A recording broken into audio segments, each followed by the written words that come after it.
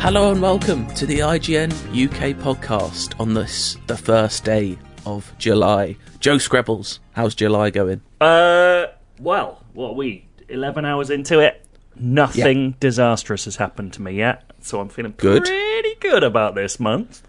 Oh, do you know how good my July's going? It's 11 a.m. and I've already had one dinky sausage roll. I've had a peanut butter bagel, and I've recently invested in a new, more expensive peanut butter, and let me tell you, it's making me pleased every morning. I love it. Crunchy or smooth? Crunchy! Matt Purslow, crunchy or smooth? I don't like peanut butter. Okay. At least is July going okay for you? Oh yeah, July's going wonderful. Yeah, I fantastic. watched an episode of a television show this morning that we'll talk about later, and I built a little sea elf. So A little sea elf! Yeah. That's nice. What a lovely... what? Was that this In morning? what? yeah, built an Idunuf Deepkin model this morning. Oh, well, Warhammer. Yeah. I was very confused for a minute. Did you think that was some sort of, like, horrific innuendo? Yeah, I don't know what was going on. Watch a TV show and let me tell you, I built a little sea elf. That's what the boys will do to you, but we'll get on to that in a bit. Today we are doing another one of our Build a Game workshops. This week, we're going to each build the best RPGs you've ever heard of, that have ever been conceived. That's the main feature. First, we're just going to talk about a few little things we've been watching and playing. Not too long about that. But, first up, this is more of a PSA than anything, I think. Atlanta Season 3 is finally in the UK on Disney+. I've been waiting a long time. I was patiently waiting to watch it legally, which is, I think a good thing to do. So have they just fully removed... Because it was BBC before, right? Or Yeah, because I think, isn't it Hulu in America now? Hulu and Disney combine over here, don't they? So they just said, soz, Alan yeah. Yentob. No Atlanta for you. Exactly. I'm only 3 episodes in, I have to say, but it's only been out like a day and a half, so give me a break. But it's still arguably the best thing on television. It's just so singular and unique. I love it so much. Like, already in 3 episodes, there's been a full-on like horror episode, a surrealist comedy episode. The bit I love about this season so far is they're kind of globe-tropping around Europe on tour, and trotting around Europe, so you're getting like weird European stuff coming in. Do you remember that Bitmaster of None? Is that what it was called? Aziz Ansari. Yeah, it's a little bit like that, but it's obviously its own flavour. Like, do you remember that episode? Is it in season 1 or 2? The one where they go back to Van's like hometown. There's the weird like German festival thing. Yeah, isn't that? I can't remember what that's called, but yeah, I know exactly what you mean. Yeah, it's kind of got that vibe in 2 of the first 3 episodes. But yeah, the first episode kind of, obviously not going to spoil it for anyone. Like, it's a full-on basically horror episode. It's kind of got Get Out vibes, but it's also based on this real life, really tragic story that if you don't know, I'm not going to tell you. But like, that takes you like the first one, no laughs at all. Second one, back to the surrealist comedy stuff, which is just, it's just, obviously I'm not going to explain jokes to people, but if you're into it, if you're into Atlanta, you'll be into it. The latest one I watched was set in London, which was great, and they go to a man's house whose name is Fernando, and they just think it's a normal house, but inside he has his own Nando's restaurant inside his house, and his name is Nando, but he's not the Nando. Donald Glover might so be good. the only person who, the more I respect them, the more I dislike them, because the more I watch, the more I'm like, oh, fuck off, you can do this as well. Like, get a grip. Too talented, it's very It's a nice. But yeah, disgrace. PSA, if you've never watched Atlanta, definitely give it a go, because every episode's on Disney+. And if you've been eagerly awaiting it, it kind of just dropped out of nowhere with no fanfare. So I'm sure we have American listeners who have already watched it all months ago, and we're like, it's also like get with the programme. The most confusing slow burn of a program where the first 3 episodes feel like one show, and then every episode after that, forevermore, is completely different. Like, they just gave up on it having any kind of normal narrative structure. It's like a really low-key Twilight Zone in a weird way. It's very strange. It's also the love only it so show much. I've ever seen that treats a fully invisible car running people over as like a normal plot point. Oh, God, it's so good. Yeah, Atlanta. Check it out. Something we've all been watching, though, and I think we've all been enjoying, is The Boys. Yeah. Me and Joe, we're not fully caught up because I haven't watched today's episode because I hadn't had a chance because I was too busy eating my dinky sausage rolls. Making sea elves. Yeah. This is another one of those shows. I can't remember what I said. I said this about something recently, that I forget how much I like it until I start watching it again. We were saying about the Stranger Things, I think. Yeah. Like, in the times it's off, I'm like, I don't really think about it, but when it's back, I'm like, oh yeah, this is really good fun. Yeah, what are you guys thinking of season 3? Joe, Anything? I was waiting for you. Oh no, you go first. Matt's too busy thinking about his CLs. Disgusting. I am similar to you. I always feel this weird underlying guilt watching The Boys. Like, I know it's smart, but it's also really dumb. And, like, there are points where I get quite bored of the gore and dick jokes and actually want it to be a bit more serious. But then I know that it wouldn't have... Its cultural effect, I think, is net benefit, but and I think that's good. But the more I watch it, the more I'm like, did I need to see another tentacle penis? Like, is that something I had to see again? I mean, one a year, is that good? Is that good for the health? I don't know. But I do think, like, particularly this season, I think the story's about the tightest it's ever been. Like, it really feels like it has a properly... Season 2 in particular, I think it did the classic Season 2 thing of like, right, we set up our characters, now they're going in 6 different directions and we're following all those plots at the same time. And this one feels a bit like that kind of diamond is closing again and everyone's pushing back to the same place. I think Homelander's as good and as evil as he's ever been. And I think they've thrown in...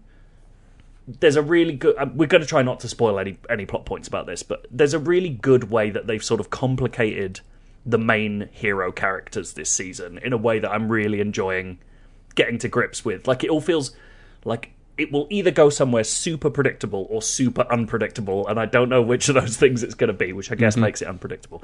But I just think it's doing some really cool stuff plot-wise, and that's almost why I'm like, I don't need to see people keep blowing up. Like, just get to the... Give me the good... Give me more Homelander. Stuff. Like, Homelander is one of the best villains around at the moment. He's just horrible, just pure evil. For someone that's everyone's agreed for about 4 years now is incredible. Anthony Starr is doing nothing else. Like, what is Anthony Starr doing? Didn't he get arrested doing? for assaulting someone in a restaurant? That might have something to do with it. Oh. Yeah, he's been in a bit of naughty trouble. But, yeah, I think like Homelander is just an absolutely incredible. And I think one of the things I've noticed particularly this season is that having not seen The Boys for a little while, because it's been, 18 months, 2 years maybe? It's like me at the end of COVID. I haven't seen The Boys for a while. Going down the pub. But the main thing I'm finding is that we've had now kind of like a year's worth of Disney Plus kind of Marvel shows, and none of them kind of stand up to what The Boys is doing in terms of kind of like having that constant through line of like a really kind of... It feels so committed to it, like, and so confident in the show that it is. It absolutely doesn't give two hoots about the fact that kind of like its anti-fascist message is so central to what it is. It is so weirdly edgelord in, you know, that kind of like, because obviously it's a Garth Ennis kind of original comic book, right, which is ridiculously edgy. And that kind of edgelord stuff got co-opted by kind of like people that we generally don't like to hang out with. And I love the fact that it kind of uses that against the kind of like messages that those sort of people like to use. So I love that it's weirdly counterculture in that way. But it's kind of solidified and calcified like this kind of real solid personality that I just don't think any of the Marvel shows have managed to find at this point. Yeah, we saw that amazing thing recently, which I think was possibly blown a little bit out of proportion, but it was fun for us when you saw like proper fashy people on Reddit suddenly realising that the people they liked weren't the good guys somehow. And I don't think it was as widespread. Like, that got some real proper mainstream media attention in a way that I was like, I don't think that many people were that stupid. But No. for those few people who were, I am delighted you don't like The Boys anymore. Congratulations on being dickheads. It was the full Peep Show, are we the bad guys moment, wasn't it? Very enjoyable. But the other thing it does as well is just like a good chunk of their characters, even their kind of like more side characters, like the Deep, who isn't really kind of a main character in that, still has kind of like really interesting layers to them where they've got kind of like implications and situations that they found themselves in.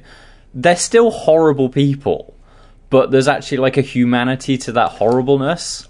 Like the levels to which they go to humanize or let you begin to sympathize with even Homelander. Like, obviously they never went that far with Stormfront because Stormfront was a Nazi.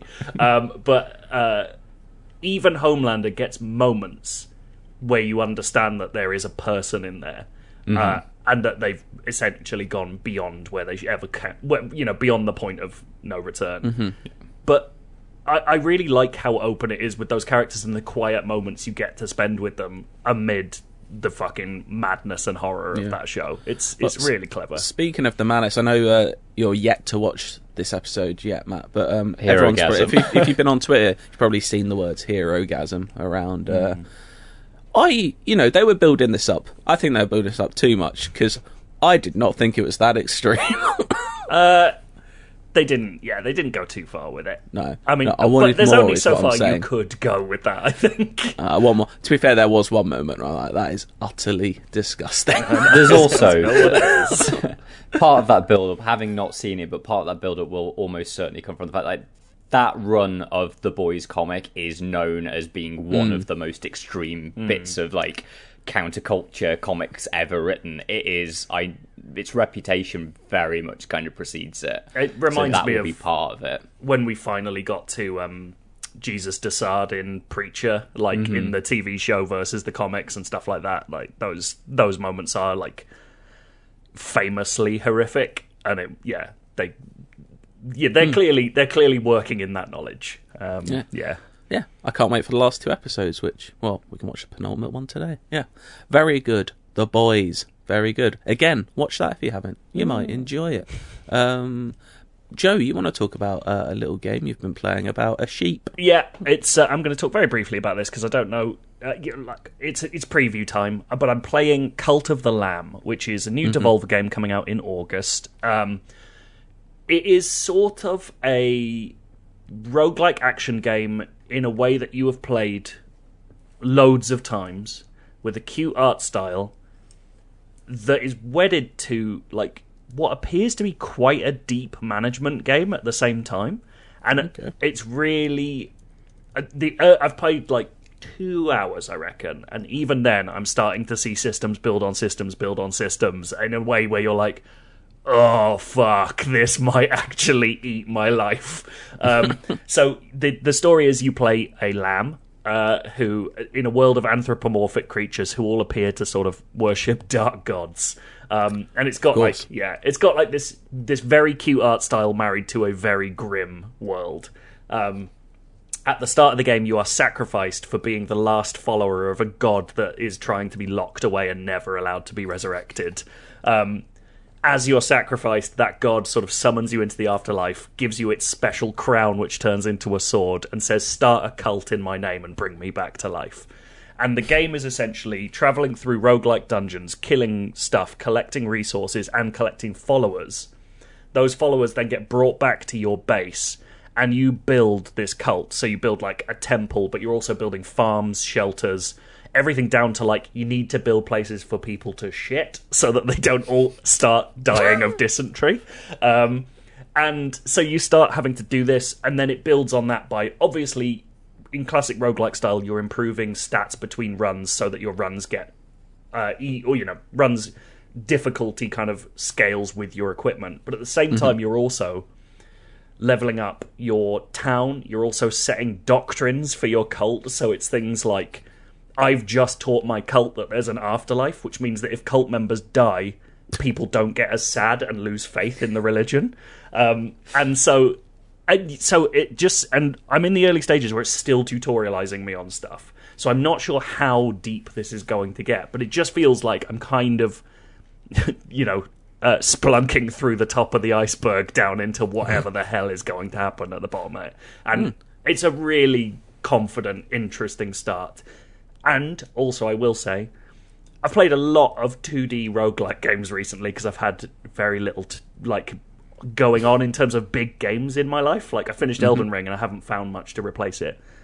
This has the best feeling sword swing in one of these games that I have seen for ages. Every time it hits, the screen shakes in this really satisfying way, and it just feels like I am fucking battering stuff with my little lamb sword. It's great. It sounds a lot more involved than I thought it was. I thought it was just a straight up action roguelike, basically. It looks exactly like one of those things, and once you start playing and it starts giving you that home-based stuff. Like, I think I've spent more time in my town, like, collecting things and managing than I have adventuring in the first few hours, and that's a really cool thing for me. What's the difficulty like? So a lot of those games seem to tend to lean to being quite difficult these days. It's rare to get one that's a bit kinder to you. Yeah, I haven't found it too hard so far, but as I say, I'm still tutorializing. I feel like it has the potential. It's fairly punishing with how much damage you take. So there was like one run where it took me about 3 times to get to the end and beat the boss.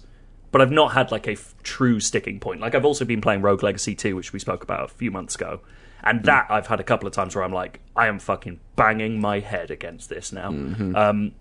I haven't hit that level yet, but obviously I'm nowhere near as far in. So I can't really speak to it, but it feels pretty willing to give you the stuff you need to survive. Because I guess it doesn't want you stopping and having to deal with just dealing with a stagnant town. It wants you building constantly. So, yeah. It's intriguing. It's way more interesting. Soon, isn't it? Yeah, like August 11th? And I think on pretty much everything. So. Call of the Lamb. It's worth looking at. I think there's a demo on Steam. Yes. Oh, nice. Switch, PlayStation, Windows, Mac, Xbox. Yeah, whatever you want. It's good. You did mention Elden Ring there. I think we haven't forgot about this Elden Ring spoiler cast we half promised. We'll probably do it sometime relatively soon, I think. Promise, honest. It's just a busy time of year, Busy time of year. But it's actually a good chance to, if there's any last calls on any questions you have about Elden Ring, send them to IGN_UK feedback @ IGN.com. Speaking of Elden Ring, that is an RPG game. People didn't know. Right. An RPG game, a role-playing game. I don't know if that makes any sense, but there you go. Let's create the best RPGs ever seen by human eyes. If you don't remember or you're new, how we do this Build a Game Workshop thing, we basically take turns in drafting games. Once a game is picked, though, it can't be picked again by you or anyone else in any of the other categories. We've got 9 categories.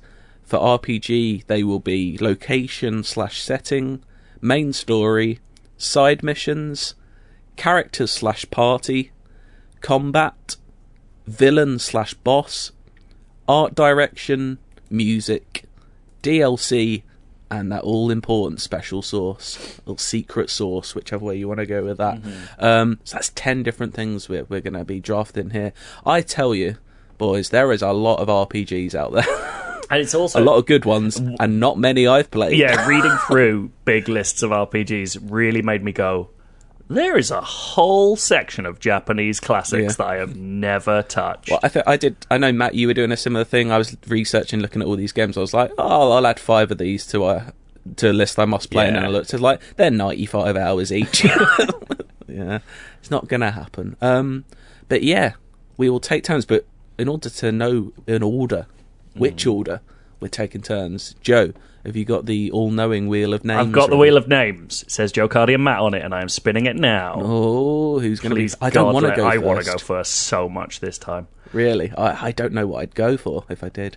Oh, it's so close. It's Matt. Matt is number 1. Oh, Matt gets the... And then who's 2? Let's find out. Sorry, it's playing its usual applause at me. Here we go. Spinning. Cardi, number 2. Ooh, I'll take that. That means I imagine you're the number 3, Joe. Let me spin it to find out. Oh shit! No, it just ticked over to me.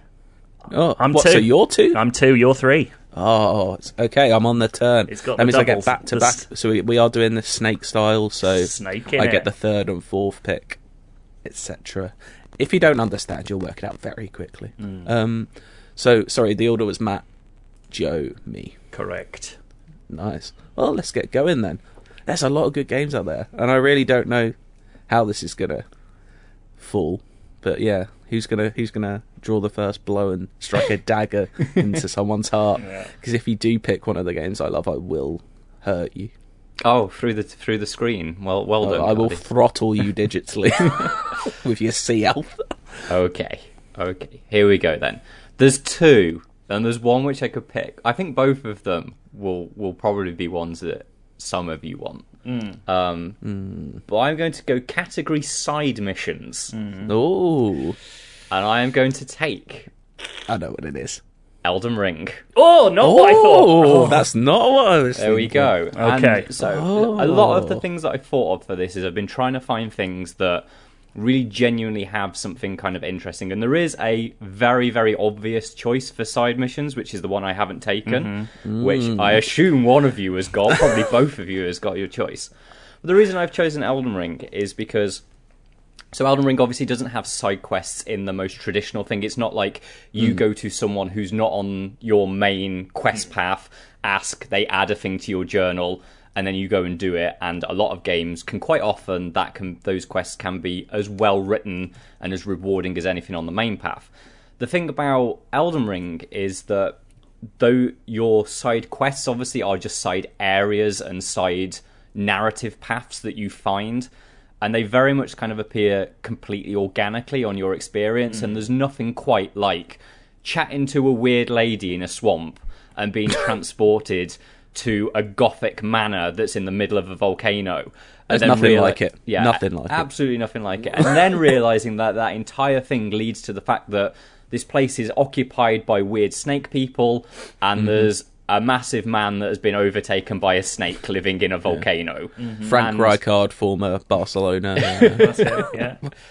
And the thing is like that's just one example of what is probably like 40% of the game is made up of this kind of stuff. And I honestly think kind of like, you know, if Elden Ring has a weakness is that probably its bosses in the second half begin to kind of taper off a little bit, and they become kind of on the main path a little bit less interesting. But all the side content in that latter half, you know, the Haligtree, Volcano Manor, Those are the best bits, I think. they are absolutely outstanding pieces. They've each got their own little bits of narrative.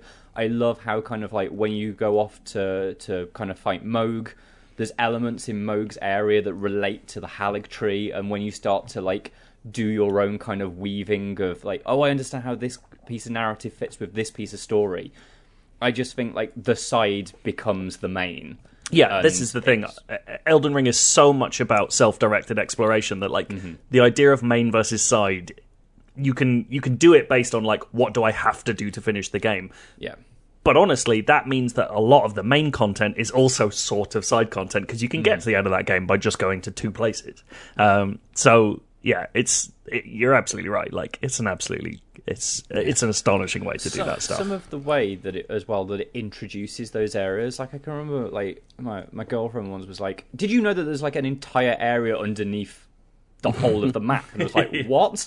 And then finding that well, and just it's better than anything Bethesda's done in terms of like that opening shot of just going down the well. It's insane. And then all of that starlight, and then realizing, holy crap, there's an entire world down here. It's just. It's a good game. I think Elden Ring's a solid pick. It's a good More game. of that on the Elden Ring spoiler cast, little teaser for what you'll get there. That is a good pick. Joe, that means you've got anything but Elden Ring. Sorry, Cardi, I'm picking The Witcher 3, but I'm not That's fine. picking it for side missions. I'm picking it for DLC, because it is the two greatest strong DLC packs ever released for any game ever. The Hearts of Stone and Blood and Wine are absolutely incredible, and it's. Are we saying you are picking both DLCs, or do you have to pick one? Are we picking I don't one know. DLC? I think like, I don't know. maybe you can have both, but I'd like you to give like the one. Yeah, that which is the one do reason. you? Yeah. Well, so it's tough because I like the more unpopular one more. I mean, look, playing to the audience, you got to pick Blood and Wine, because it's an entire new world with a different vibe. It's the most beautiful way to use DLC to finish a story. Like the way it's essentially like Geralt's retirement quest and the way that finishes is so lovely. Like, in such a horrible world, it's such a nice human ending for all of that stuff. And it's like Geralt meeting up with old mates who happen to be vampires, and just fairy tale madness. It's really good fun. But if I am allowed to have both, Hearts of Stone is just the greatest self-contained plotline in one of these kind of expansions. And frankly, I think it's better than most game stories. Realising who Gaunter O'Dim is, realising that you met him at the very start of the main game 100 hours ago, and that you realise... Witcher 3 is coming out again this year, so I'm going to try not to spoil this. So I've never finished the DLCs, but I do kind of know parts of what happens. I just can't wait to play through these. Realising the depths to which Hearts of Stone will go with this character is fucking incredible. I loved it so much. And there are just these scenes of, like, actual, like, horror, like, real horror. And a brilliant boss battle. Like, a boss battle that's not about fighting, and a boss battle that's about interest, and, like, it works with a narrative perfectly. It's just amazing. It's such an incredible piece of writing. Witcher 3, yet again, solid pick, I think, for the RPG draft. That means I get 2 in a row. I'm looking at what's been taken, what am I running low on. I'm gonna grab one that I don't have as strong backups on. I'm going for characters and party, and I'm going for Mass Effect 2. Yeah. New Year, fucking. Yeah. Good choice. Best choice.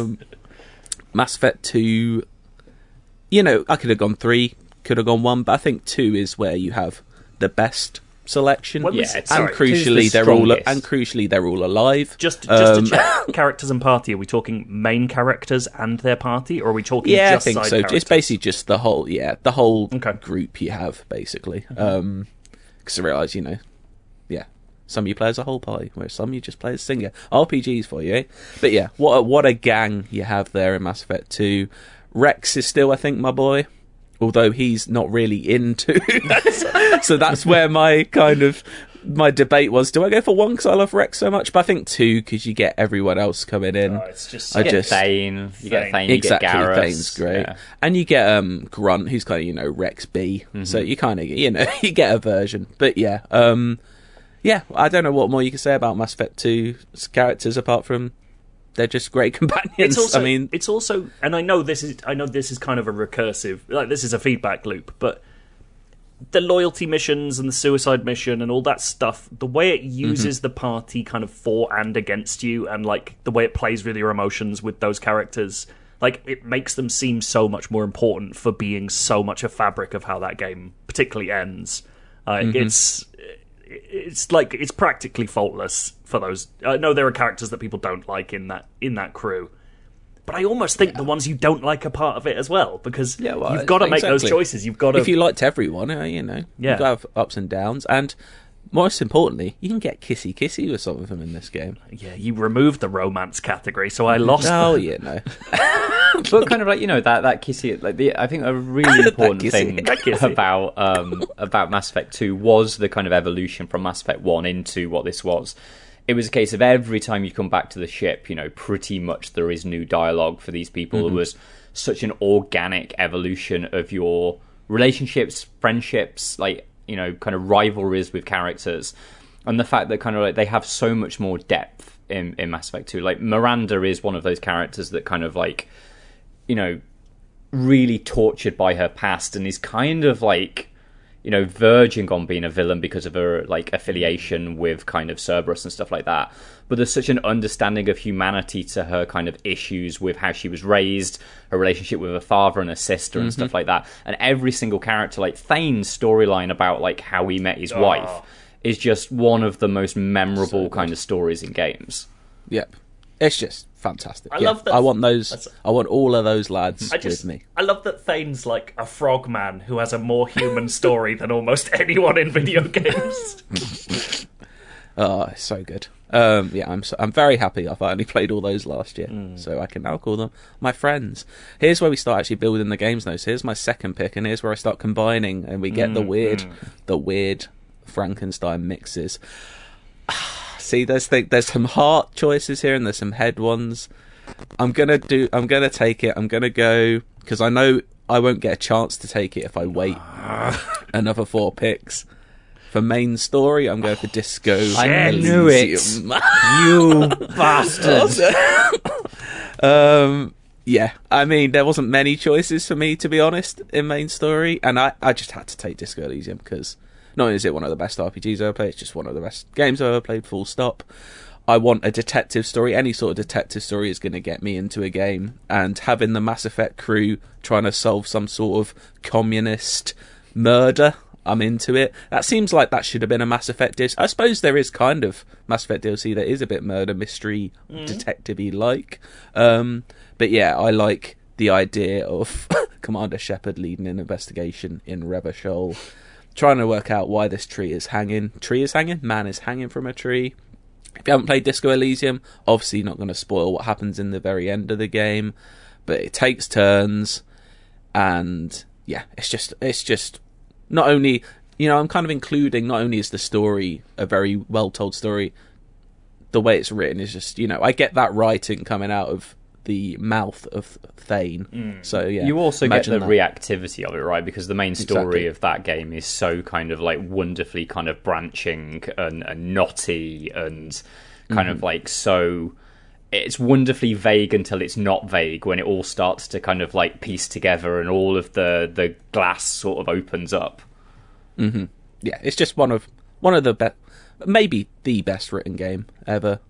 Definitely one of the best stories. And now I get to see Mordin Solace in Revachol. Well, I haven't got the setting of Revachol, to be fair. I've just got him doing the story. Mordin Solace is very much the Kim Kutsuragi of... absolutely. If we're casting him, he's definitely... Yeah, Shepard and Mordin are the 2 leads. Then, I don't know who's... I love the idea of drunk amnesiac, tortured Shepard. Excellent. So yeah, those are my 2 picks. I've got to wait 4 picks, but yeah, go ahead, Matt. No, it'll be Joe now. We're snaking, Joe, you I've lost, bastard. Yeah, I just forgot. Well, I'm going go on. for villain. Ooh. And annoyingly, I've got a real heart pick and a real head pick.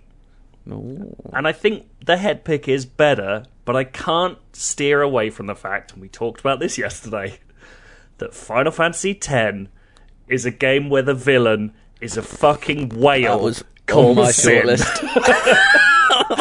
Who can we spoil Final Fantasy X at this point? I mean, I haven't finished it yet. I'm still only 2/3 of the way through. Well, there's a twist to who that fucking whale is as well. Well, I think you find that out in like the first 5 hours. Do you? I don't don't really remember. If there isn't another twist, maybe there is another twist. I think there is another twist. I think you haven't got enough. to the revelation of who that is. Well, that whale is important, and it's called Sin, and it's a...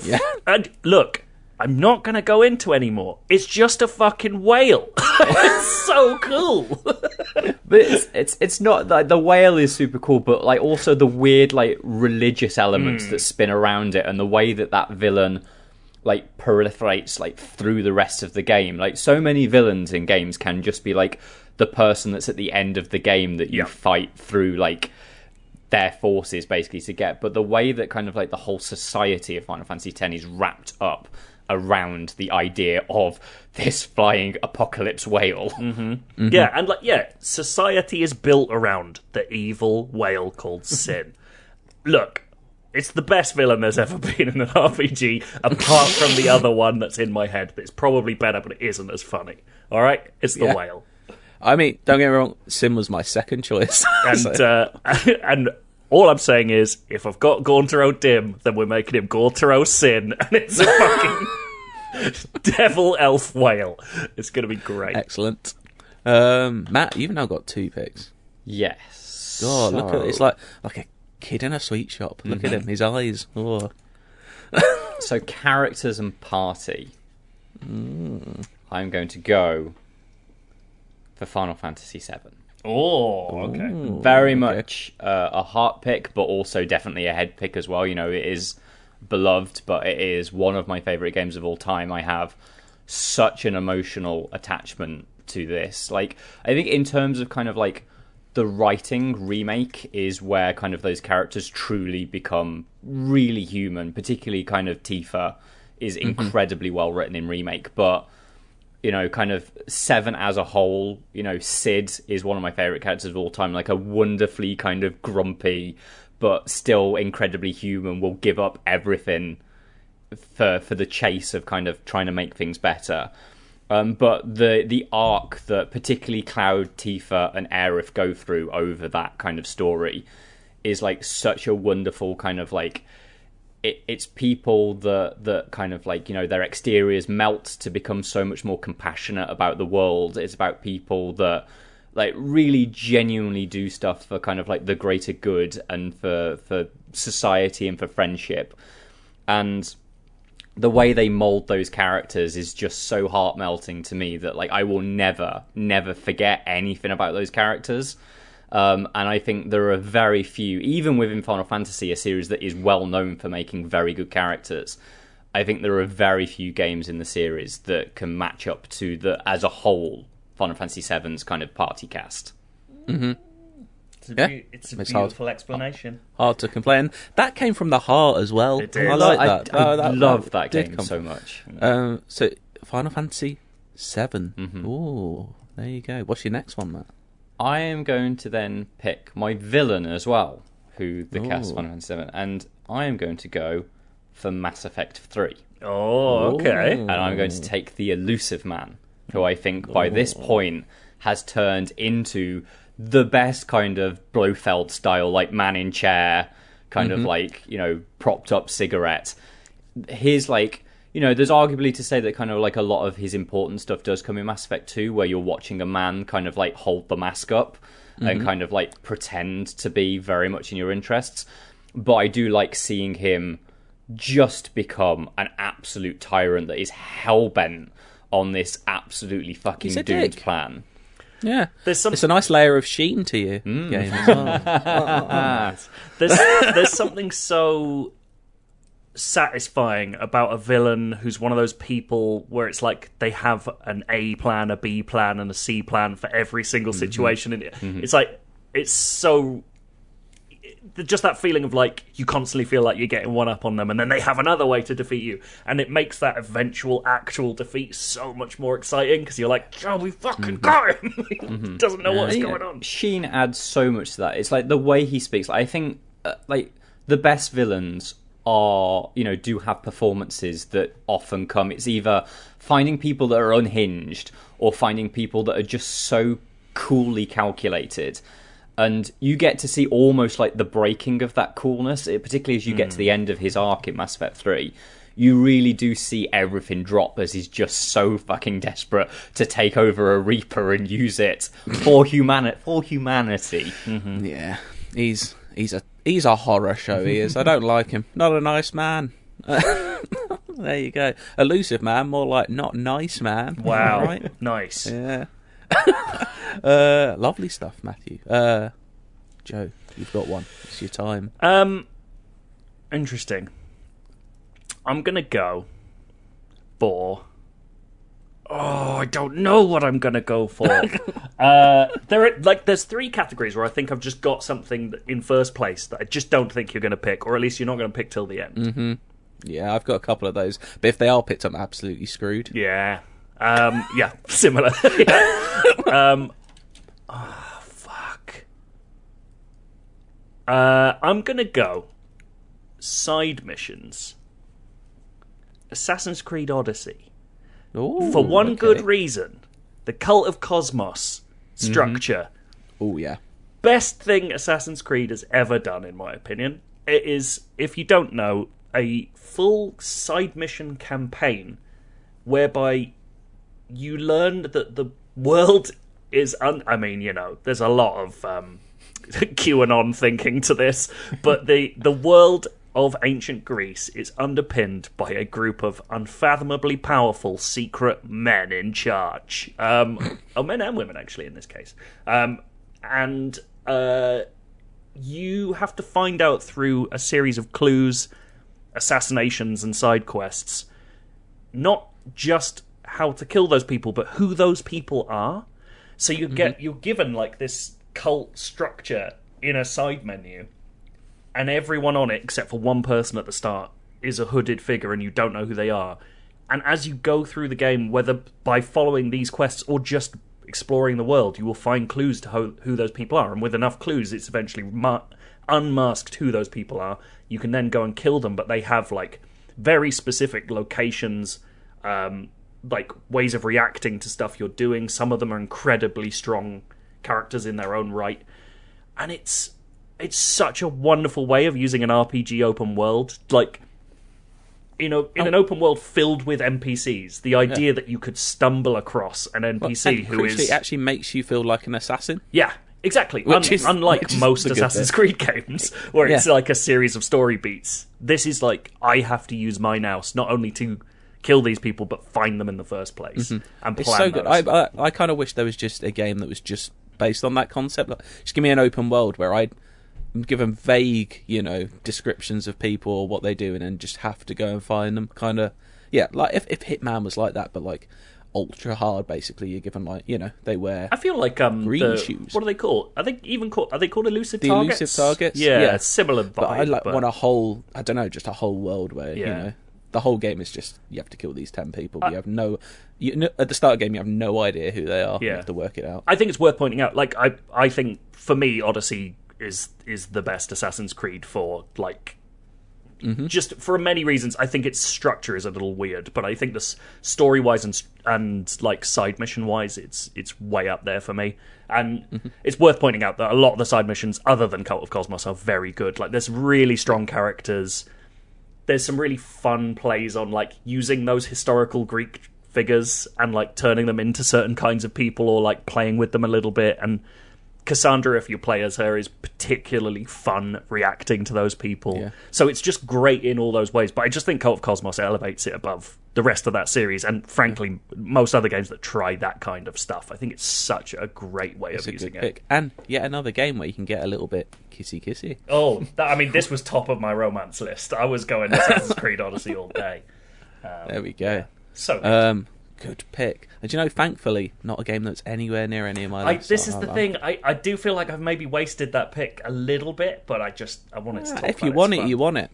Just like, I'm confident I could leave this one for later, but I can't leave it for later, because if I don't get this game, then what's the point of doing this whole process? Go on.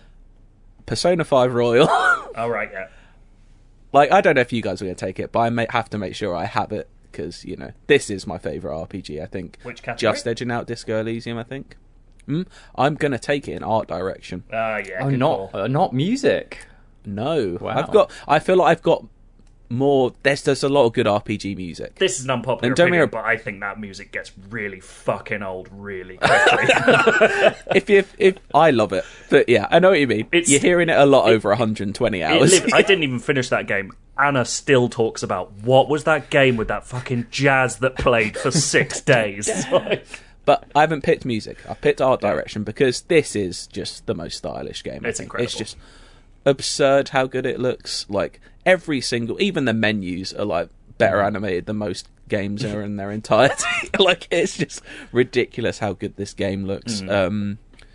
Yeah, like if you've seen Persona 5, you've played Persona 5, you know what I'm talking about. But even just when we delve into art direction, it's not just that art style. It's the monsters are utterly bizarre. You've got like giant green penises in chariots. Like Love it. that's good art direction, if you ask me. Yeah, you've got paedophile teachers with big goblets of wine that somehow just it's hard to describe unless you've seen Very it. odd to lead on brilliant art direction with paedophile teachers. With goblets But they of do wine. it in a way that's fantastical. I don't know where I was heading. It's a great game. The art direction is just, I think, just second to none. Like, and God knows when we're getting another Persona, because it looks like that must take a long time to animate all of that. But yeah, God, I love Persona. So yeah, I'm having Persona 5 Royal for art direction, then see, I've got a few categories left here where I've got quite a few options. There's one category here where I feel like someone's about to scream, but I'm gonna I only really have one good option because my backup is just a bit naff. Mm-hmm. And for DLC, I am taking the Shivering Isles from Elder Scrolls Oblivion. I thought Matt would be having his eyes on this. I don't like Oblivion. No, well, there we go. I'm not going to lie, I haven't played a lot of this, but I know it's considered one of the best RPG DLCs of all time. You basically get another 40 hours of Oblivion. It's set on a realm called Mania. It's the Isle of Madness. Half of it's Mania, then half of it's called Dementia, which is, a horrible place to be here. It's on the nose. But basic. But so like I'm just kind of looking at my game. I've kind of got this realm of Mania with a detective story with the crew from Mass Effect and the art direction of Persona. I don't know. It's kind of coming together in my head. I don't know if it's coming together in anyone else's head. No. But basically, you're getting a 40-hour expansion to Oblivion on top of this detective story, which sounds quite good to me.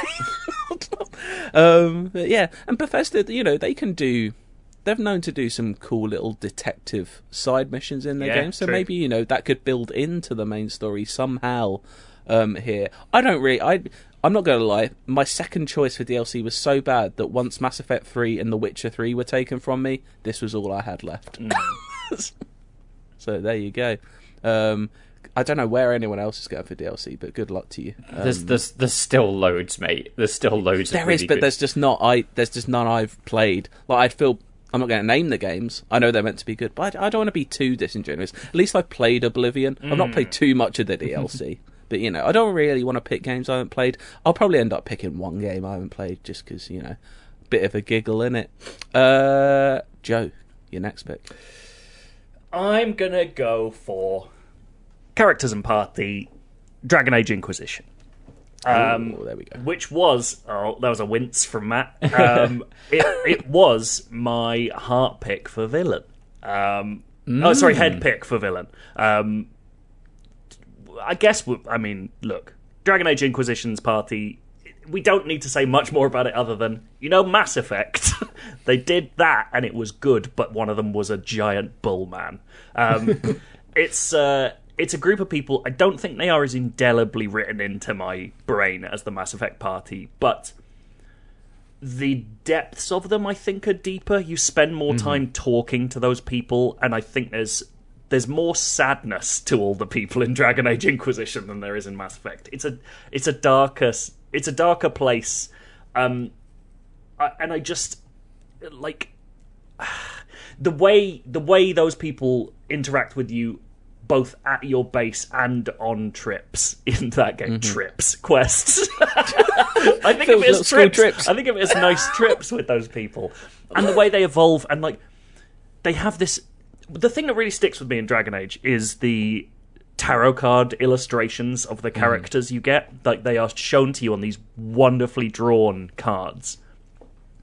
And when you hit moments in their story, those cards quietly change, and you don't know they've changed until you go and look at that character's card again, and you realise that some massive change in their personality or some breakthrough or a devastation has changed that card forever. And you've done that, and like you've been a part of that character's history. And there's something, I think it illustrates the depths to which those characters travel with you in that game and change with you on that game. It's amazing.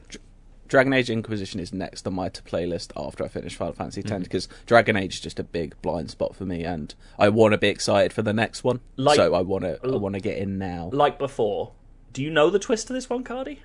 I do not. Okay. So what I will say I kind of think I might do, but I don't want to go any further in case I'm wrong or right. On regards to that, one of the things I got for DLC would have been Trespasser, which is Inquisition's DLC. Which I have still never played Trespasser. I really should. Which obviously relates to the kind of big kind of reveal that Inquisition has, and I think together, like the main campaign and Trespasser, you know, people get a bit sniffy about Inquisition. I genuinely think Inquisition is one of the best RPGs that is in BioWare's kind of library, and it's one of the best fantasy RPGs ever made.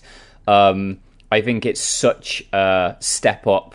Quite honestly, in BioWare's design, there's so much in that game that is a result of the learnings of Mass Effect. And whilst, like you say, whilst it maybe is difficult to have that kind of like attachment to them because you don't have the trilogy, right? Like, none of these characters really have like legacy.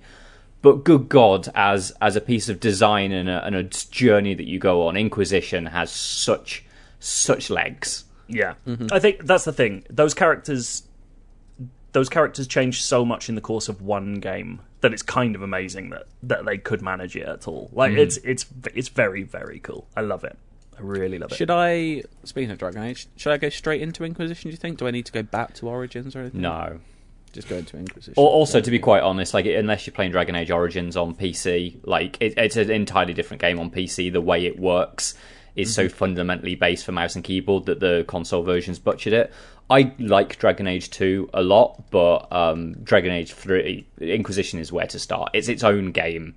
Like, I think just go in there. There's like not hints. There's connections to the old games, but like Hawk is in it. Yeah, I didn't play the first two, and I played Inquisition first, and was like, "This makes perfect sense. It's all fine." Like, it's great. Nice, Matt. It's time for another 2 picks from yourself. It is, yes. So, I'm just trying to pick these things. It's getting a little bit. I mean, there's still so many good RPGs. Yeah, it's not getting too difficult yet. So I'm going to pick one that I do worry that Joe might steal from me at some point. So for music, I'm going to go. And this is the wonderful thing about this being RPGs and there being boundaries. I know what you're about to say. Fuck. It's going to be the music from Nier Automata.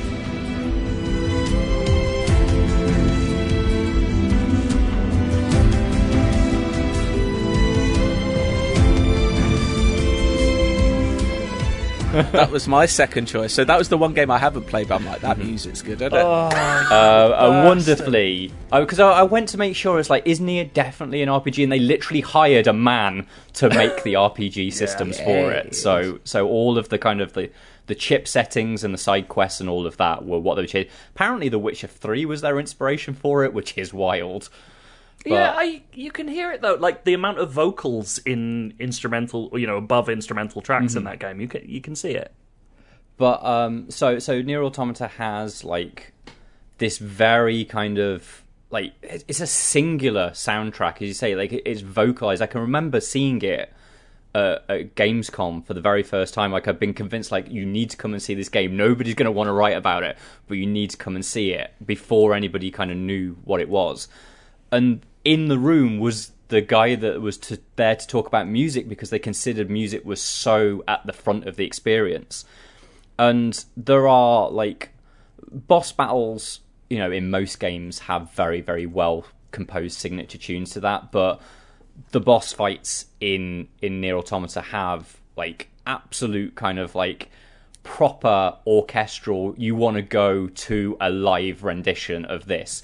Because the way that kind of the vocals and the kind of melodies are layered, and just it matches so well the tone of whatever you're doing at any one point in that game. Like in terms of building that epicness and that kind of like escalating sadness that is the story of Automata, it does such a good job of that. Like I'm not like a person that's very good about talking about music. I've never written about music, so I find it maybe a little bit difficult to kind of explain why I like it so much. But it is a absolutely singular soundtrack. There's nothing like it. Mm-hmm. Yeah, like I said, this is yet another on my playlist, but I do not have the time. But I've definitely listened to a lot of the music from this game, and it's beautiful. That's what it is. It's beautiful. What's your next pick, Matt? What is my next pick? So I think I'm at a point now where I doubt anybody else is going to necessarily choose the ones that I'm doing. But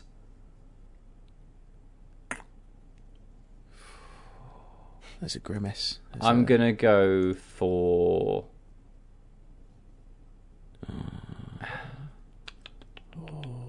what's it going to be?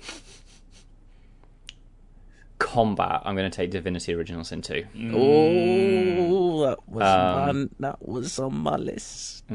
So, what? I mean, it's probably, arguably your favourite game, isn't it? It's one of my favourite games of all time. Yeah, it's kind of like it. I must say, kind of like it's a little bit bounced a little bit on where it is in like my top 5 of late, just because there's been a surprising amount of very good games that have come out since Divinity Original Sin 2 came out.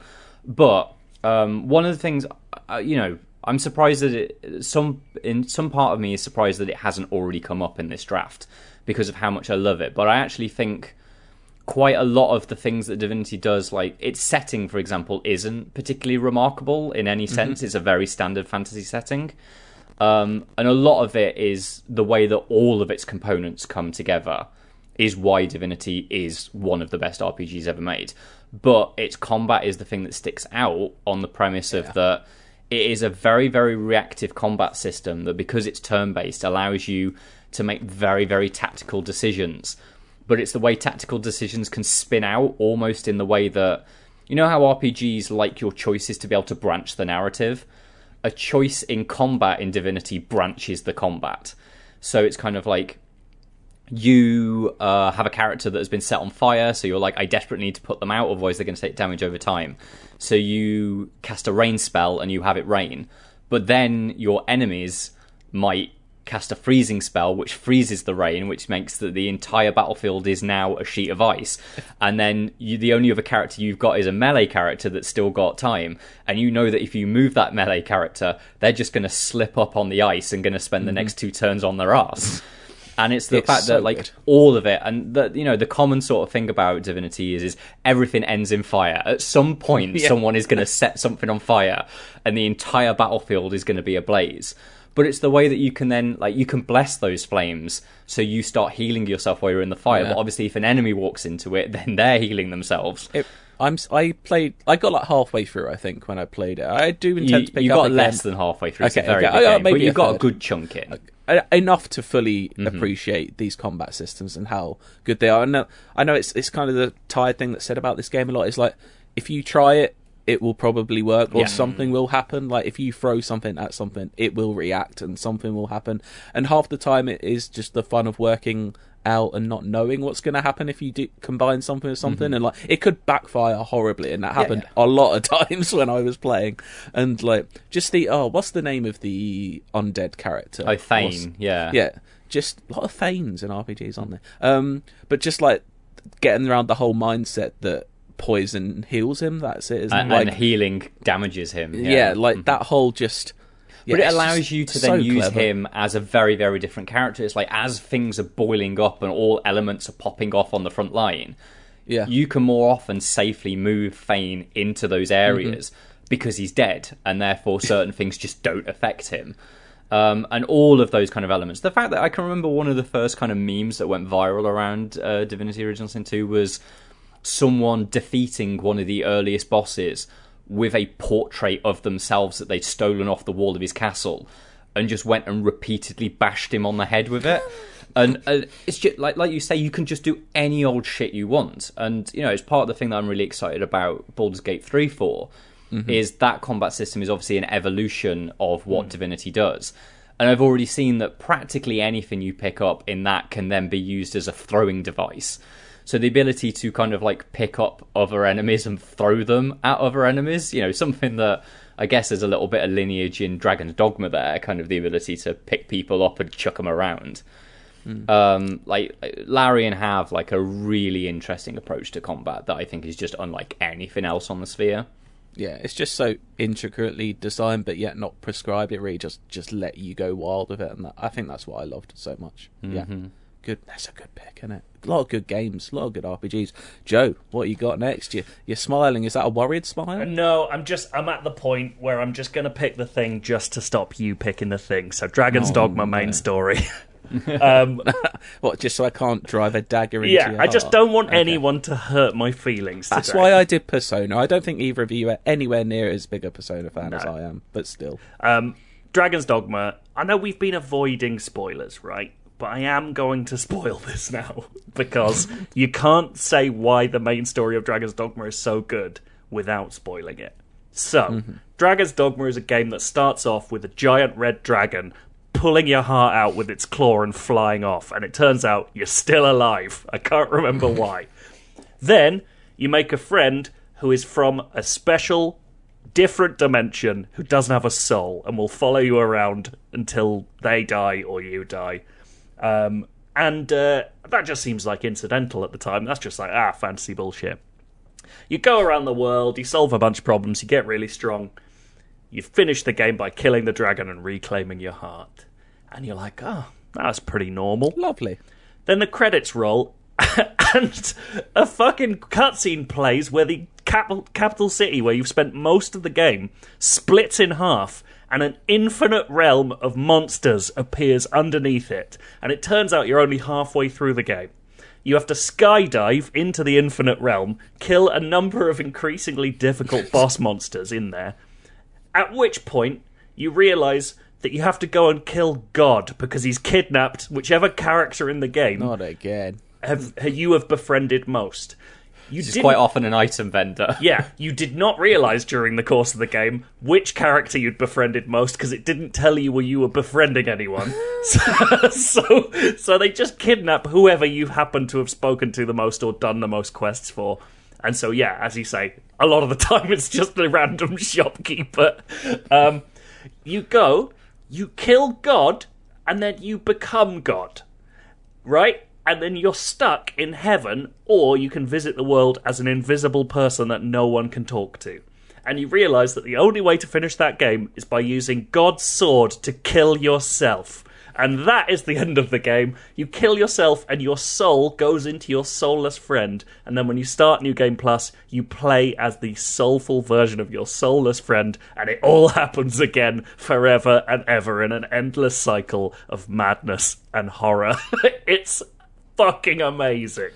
It does sound incredible. I know it's kind of been, again, another tie point at this point in time, I think. But you can see where some of Miyazaki's inspirations for some of his stuff comes from in Dragon's Dogma, I think. Like, especially just that stuff of like almost stuff you thought was completely meaningless coming back and actually meaning something in the end, and just the madness of it all, really, if we're honest. This is it. Like, quite apart from, I think Dragon's Dogma has one of the best combat systems and like class systems in an open world action RPG. I think it has so many ideas that kind of half fit together, and it feels messy. But I kind of love it for its mess, because it feels like someone with so much to say and so much to try, and they just didn't stop themselves. And the main story is, like, that plot line, the more I got into it, the more I was like, what the fuck is going on? Like, who wrote this? Why are they allowed? You weren't actually on last week. We'd never got your quick fire, like, how excited you. Dragon's Dogma 2 is actually a thing. But the problem is, if they'd shown anything, I'd be more excited, because we already, like, IGN already knew that Dragon's Dogma 2 was in development, so it wasn't, like, a surprise to me. I'm delighted it's going to happen and that it hasn't been cancelled since we heard that it was in development. That's a very good thing. But I have to see it. Like, because I want to know what Dragon's Dogma 2 could mean anything. Like, I mean, how do you follow that story? Exactly. Like, what is that game? So, yeah, I need to see it before I'm truly excited, but it's amazing that it exists. I can't believe it. It's great. Lovely. I've got 2 picks now. I'm going to pause after my next pick, so we'll be halfway through. Do you know what? We're doing lots of good chat. This is going on, but we're doing lots of good chat, so that's good fun. My next pick. I think I'm allowed this. Uh-oh. If there's some, I'm welcome to have the chat, but I think it's different enough that I can have this for combat. Yeah, I know what you're going to do. Final Fantasy VII Remake. Yeah, you can have it. They're 2 separate games. That's really annoying, because I was saving that for art direction. Some of the best combat I've played in a game in recent years, I think. Like, really surprised me how much I enjoyed it, and just that combination of lots of different styles that really, I don't know, I'm struggling to find the words to describe this combat system, because it's quite hard, I think, to briefly explain why it's so fun. It's very much one I think you need to... When I was watching all the preview stuff, I was like, oh, this looks cool, I'm not sure it's my cup of tea. But when I got it in my hands, I was like, oh, this just feels so good. You're kind of you're juggling lots of things, but at the same time, it's never overwhelming. You always kind of, once you're locked in, it just feels so good to be in that rhythm of like juggling these 3 different characters around. It's knowing like all these bars, the timings. It's almost like turns into part like a rhythm game at points. It's so good. In some ways, it's kind of like it's the ultimate console version of real-time reports, which was the kind of system that ran RPGs for kind of like 10 years in the PC space. And in Baldur's Gate and kind of Icewind Dale and those games is an incredibly fiddly, honestly, a system that I don't look back on fondly. But the idea of being able to have real time and then pause it to create that tactical layer, I think 7 has the ultimate version of that for a console space. Like the way that you can pause that game and create real depth in the systems that you're working with.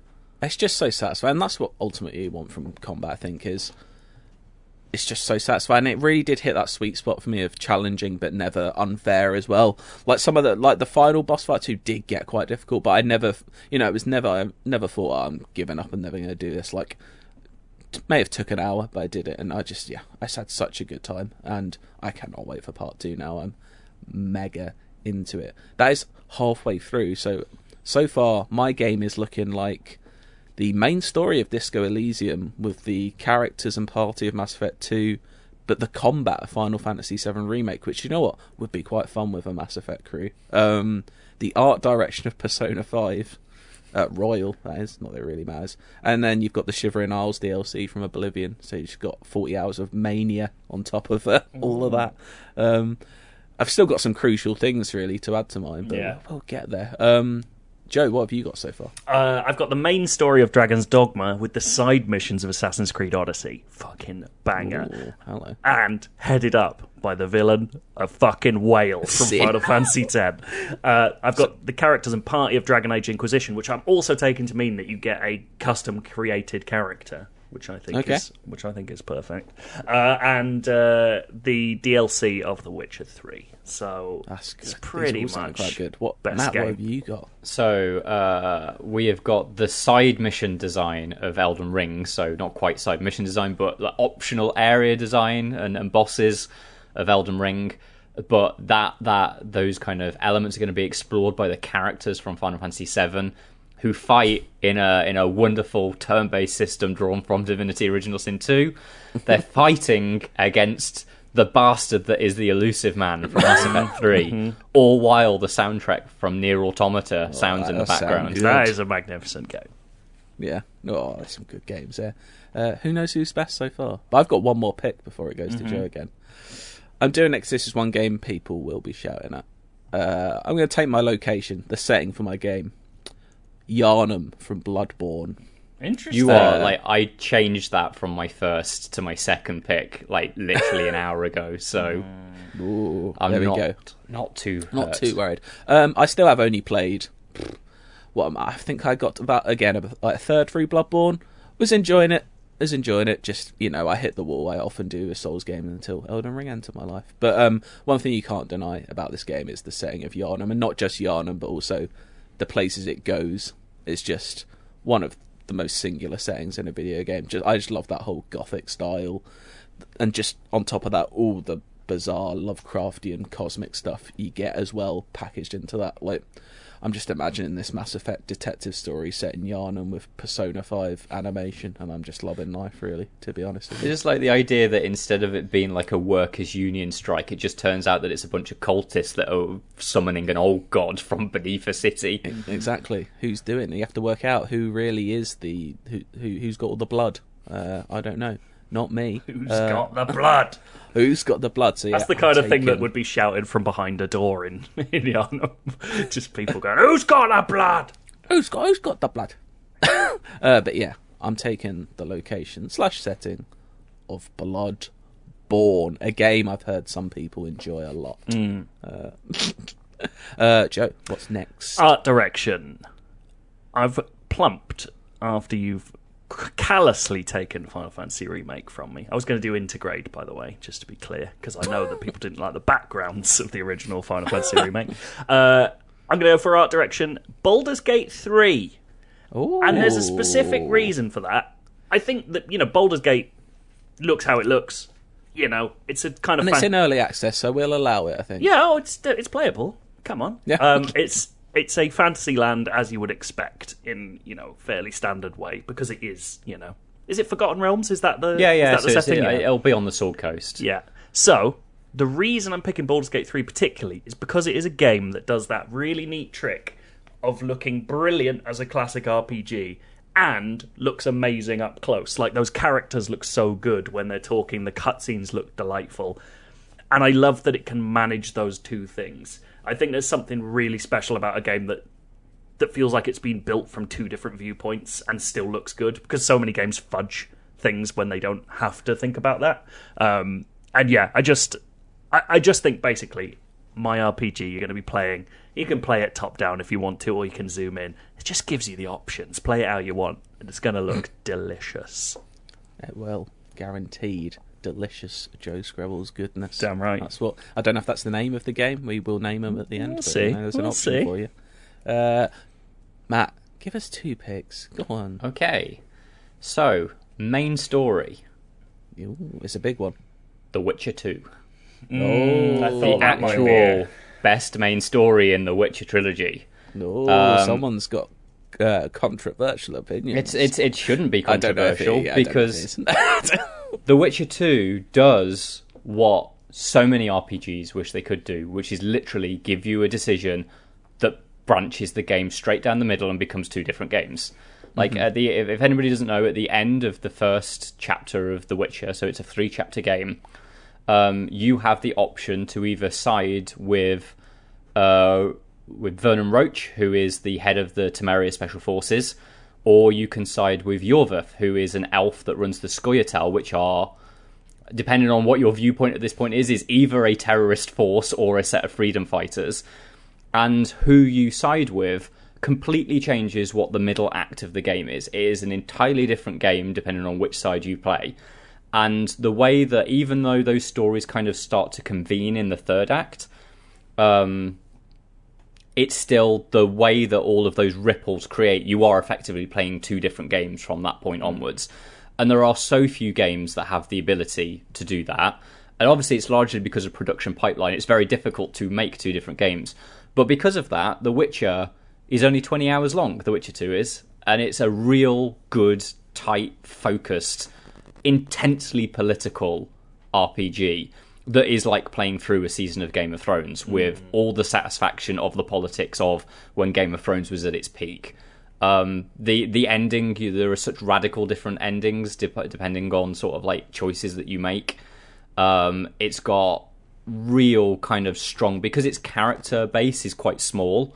You get to know all of the key players in that point. You get to learn exactly kind of like where the layers are between what their kind of like front-facing motivations are and rear-facing motivations, and kind of the way that it spins a very grand political tale where lots and lots of countries and lots of murdered kings and various different vying factions.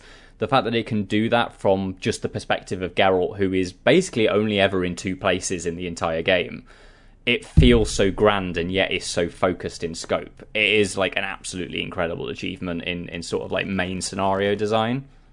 Yeah, you can't really knock that choice, can you? So there we go. There you go. The Witcher 2. What's your next one? And then my secret sauce, because this is the only He's one going I'm for the sauce. now He's gone worried. early with the sauce. Delicious. Because this is one that I thought that, like, there's potentially Cardi might take it. And this is one of the more like outlying kind of games, but I'm going to go for Deus Ex: Mankind Divided. Oh, interesting. Do you know what? I had it down, but in other categories, so I'm okay. I I've would already. It was my backup in a lot of characters. Literally never even thought of Deus Ex being on this list. Yeah, so me and Cardi actually had like a debate yesterday about It's whether borderline, isn't it? And I the think thing- it is an RPG. Yeah, so whilst Just. it is obviously, it's, you know, in the biz we like to call them immersive sims, right? But the fact is kind of immersive sims draw on lots of different elements, and it's kind of like Deus Ex is the RPG side of the immersive sim, whereas kind of Dishonored is more your thief. And to be fair, you're going with Mankind Divided, not Human Revolution. I am, yes. I'd almost say that the Eidos Montreal ones are the RPG ones and the original Maybe Invisible War as well, I'm not sure. But the original feels much less like an RPG to me. I don't know why, but the original does have way more stats than any of the other ones. That's true. Maybe I'm wrong. I don't know. You need numbers. You But do need the numbers. The reason why I'm choosing this again, the actual bit of secret sauce that I'm after is level design. And that's why I chose Mankind Divided over Human Revolution. Whilst I think that's fair. Human Revolution probably has the better narrative, I think Mankind Divided has that next step up in environments that are so knotty. You know, like lots of different. I want a game where you've got the options of not just kind of like your standard, are you going to stealth in or are you going to just kick the doors in and murder everybody as you get in, but also then the variations on that, like, are you someone that kicks the top window in and descends from above? Are you the person that sneaks in through events? You know, all those kind of little bits, which I think Mankind Divided, particularly in Prague, kind of its level design is amazing. Yeah, it's very hard to knock that. Yeah, I'm do you know what? I'm happy someone took a Deus Ex game because, as I said before, criminally just obscure games that no one's played, and people really should play more Deus Ex games as we can. Hidden gems, some would call them. But there we go. Joe, it's you. I was going to say it was me. It's you. I'm going to go for. I think I'm at the point where everything I'm picking now is definitely not going to be picked by anyone else. I've got one or two. I've got one I'm worried about. I hope I get there because my first choices are all a bit weird. Combat. Ever heard of a little game called Skies of Arcadia? I have heard of it. I've not played it. Dreamcast RPG. Oh, you'd say, you go, it's just a bit normal, isn't it? Edgy little boy. It's parties, just doing turn-based combat. What's different about that? Because you make the fucking pirate ships fight as well, and they've got laser cannons on them. Skies of Arcadia is genuinely, I think, when I first found out what the concept of that game was, maybe the most excited I've ever been to play a game in my life, because they had flying pirate ships with laser cannons on them, and you got to control them. No one's done it since. I don't know why. Make another Skies of Arcadia. What the fuck is going on? It's classic turn-based Final Fantasy style combat, but sometimes it's ships as well. And I think that's perfect. So in my game, you're going to fly about in pirate ships with laser cannons on them and also do normal fighting. It's going to be great. Sounds good. I like it. I'm so into it. Oh. Good addition. I'm always sold on pirate ships. Yeah. So there you go. I've got a couple of choices. I'm finally going to take my music, and the reason I didn't take Persona 5 for music is because I'm taking Persona 4 for music. I face out, I hold out, I reach out to the truth. All my life seeking to see all the whole moment to now. Break away, oh God, let me out. Can you let me out? Can you set me free from this that in the world safe?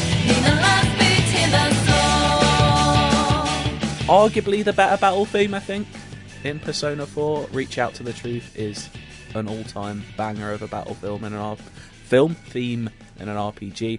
I also get the Junes channel theme tune, which is always fantastic. Every day is great at your Junes. Yeah, I just really feel like that's really going to add to my Yharnam vibe. Yeah, I can't wait. I can't wait to play this game that I'm never going to play, but I've got the Persona 4 music. So I'm very happy. Persona 4 Golden, for the record. Why not? Less upbacks, so you get a few extra tracks. Then I'm gonna take my side missions. Cyberpunk 2077. Because the side missions are the best part of that game, I think. They are. They're really not. Some of them. The companion ones are the stuff with River and the stuff with Pan Am and the stuff with Judy, isn't it? I've not gone mad. Are they actually side quests in that? Yeah, they're optional.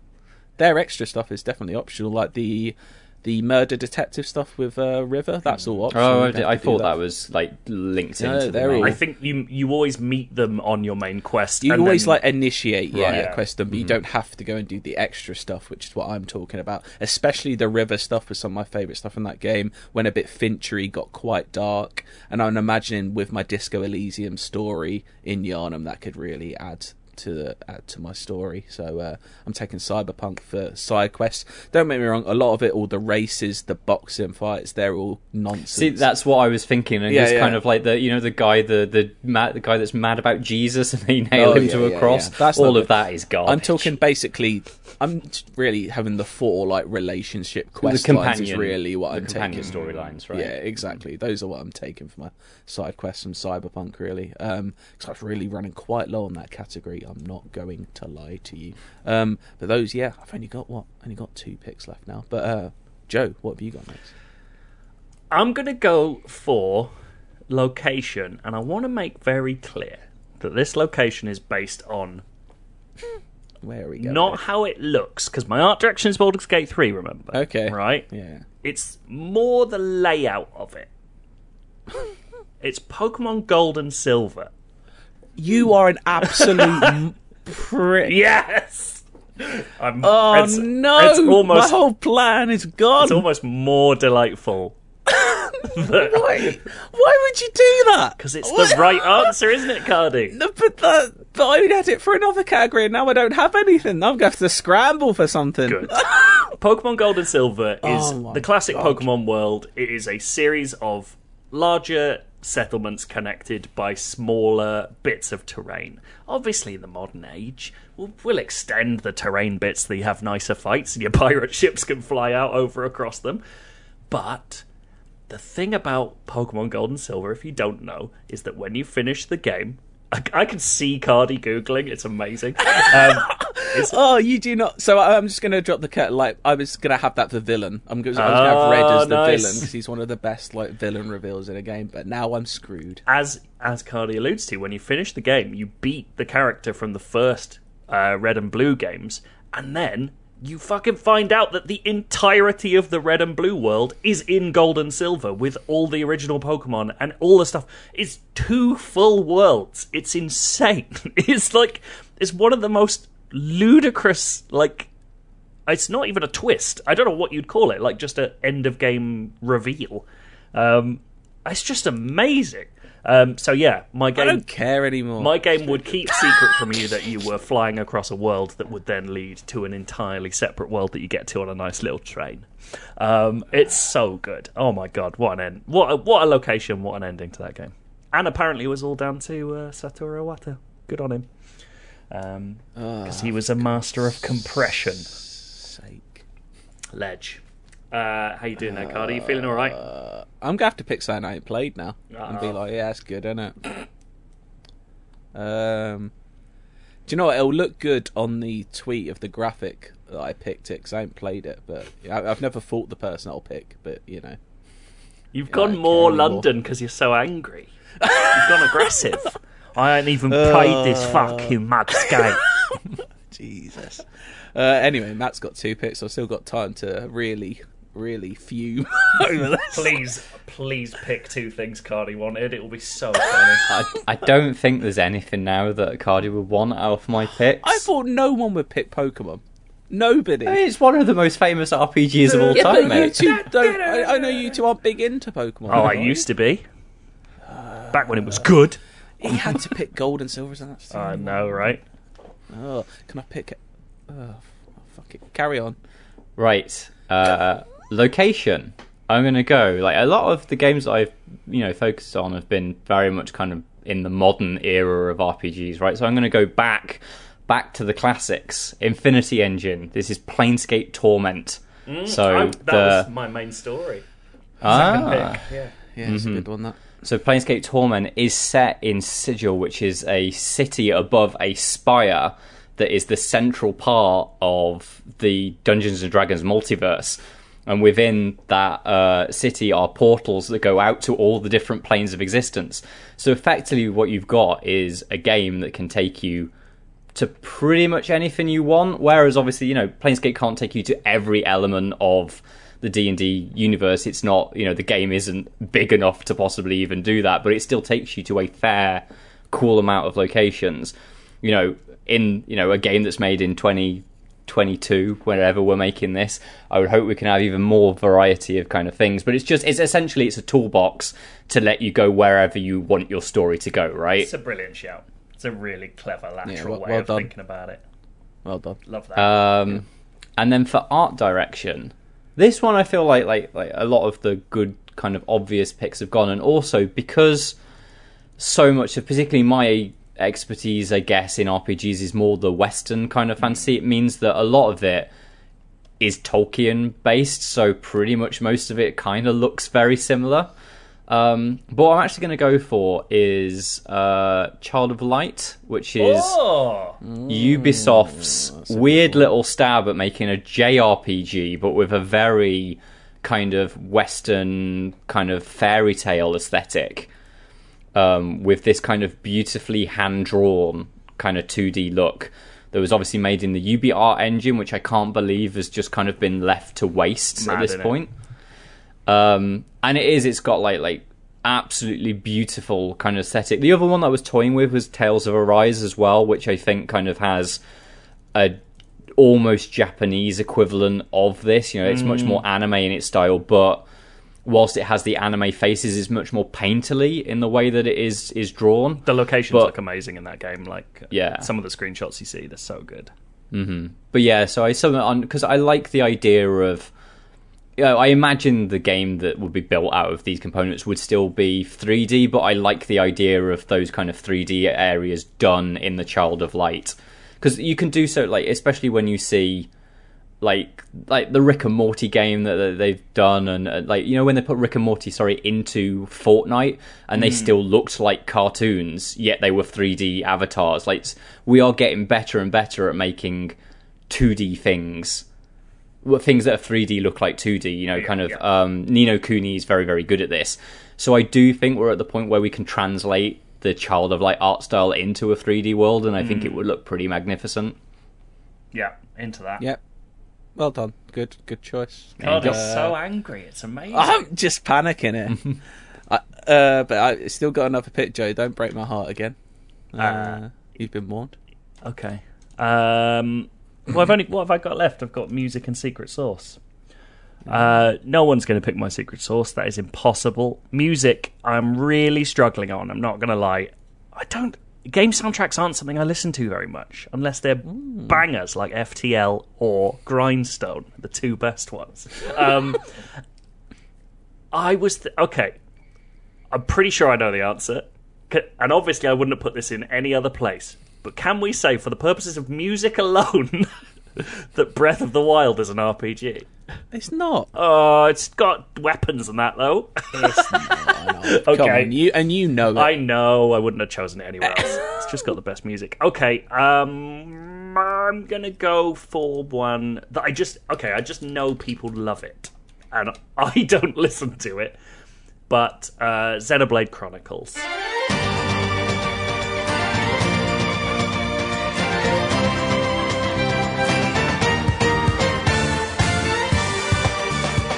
People absolutely love that soundtrack. I have almost nothing to say about it, but what I will say is that it was second choice for my location, and the music reflects the world that is a giant landscape built on the top of two god robots that killed each other and got stuck in the sky.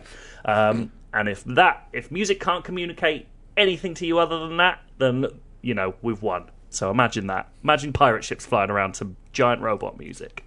I'm imagining it. That's what I'm going for. Imagining it. I'm sorry to Xenoblade fans. I know I haven't done a good job there, but I hear it's an amazing soundtrack.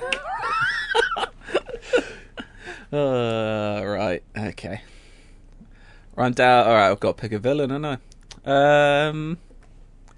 So I've got two choices here.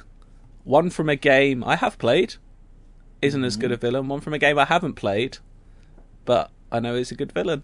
And I'm really... You guys all picked your villains. Mm-hmm. Yep. So all four of mine went, so that's good, isn't it? Mm-hmm. I said I wouldn't pick many games I haven't played, so I'd feel false in picking. I tell you, the one I'm not going to pick is Gwyn from Dark Souls. Because I know fuck all about him apart from he loves a bit of cinder. Yeah. I'm going to pick from Mass Effect 1 Saren. I like that. Just because Saren's he's a good choice. He's a good villain. He's a very good villain. he's just slimy from the get-go, isn't he? You know he's a bad one. That's the thing. When I went back to Legendary Edition, I forgot that you just know Saren's a prick from like minute one. Like it does not do anything to say, oh, maybe he's doing it for the greater good. He's just an arsehole. Like he's such a dick. And I like that he's kind of, I don't want to spoil Mass Effect. Some people might still want to play it, but yeah, the way you dispatch him is quite enjoyable. Particularly if you get that the verbal kind of cue to be able to do a really cool thing with him there. Yeah. We'll go for him. He was a good villain. He struck me as a when I played it last year, still holds up very well as an antagonist. So there you go. That's my fifth choice villain for everyone there. So grumpy. My secret sauce. So I've got so many options. I've got 4 options here. 3 of which are novelty joke ones, really. Mm-hmm. And I've got one that's genuinely good. But I'm also not sure how the genuinely good secret sauce is gonna combine with the rest of my game at all.